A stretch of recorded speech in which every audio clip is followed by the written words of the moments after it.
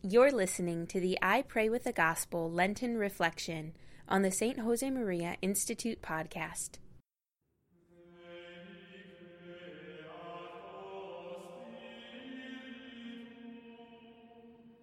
In the name of the Father, and of the Son, and of the Holy Spirit. Amen. My Lord and my God, I firmly believe that you are here, that you see me, that you hear me. I adore you with profound reverence. I ask your pardon for my sins, and the grace to make this time of prayer fruitful. My Immaculate Mother, St. Joseph, my Father and Lord, my guardian angel, intercede for me. The third Sunday of Lent. A reading from the Gospel of Luke, chapter 13. There were some present at that very time who told him of the Galileans whose blood Pilate had mingled with their sacrifices.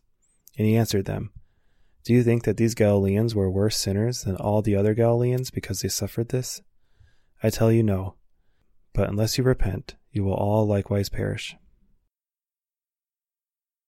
When a priest suggested that a certain man go to confession, the man replied that he had no sins to confess because he hadn't killed anyone. "My friend," answered the priest, "it is not only murderers who shall go to confession. There are also those who are liars and gossipers, people who are lustful and lazy and vain, proud, ill-tempered, gluttonous, imprudent, dishonest, and uncharitable."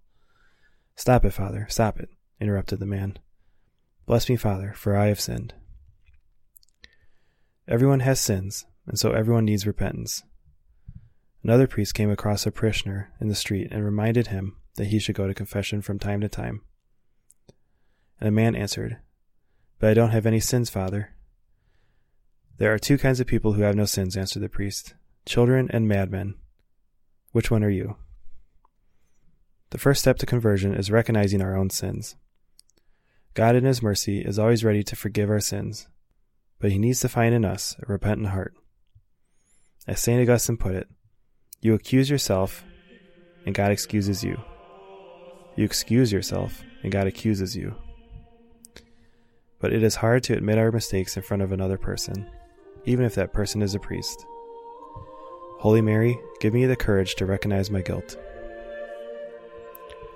I thank you, my God, for the good resolutions, affections, and inspirations that you have communicated to me in this meditation. I ask your help to put them into effect. My Immaculate Mother, St. Joseph, my Father and Lord, my guardian angel, intercede for me. In the name of the Father, and of the Son, and of the Holy Spirit. Amen.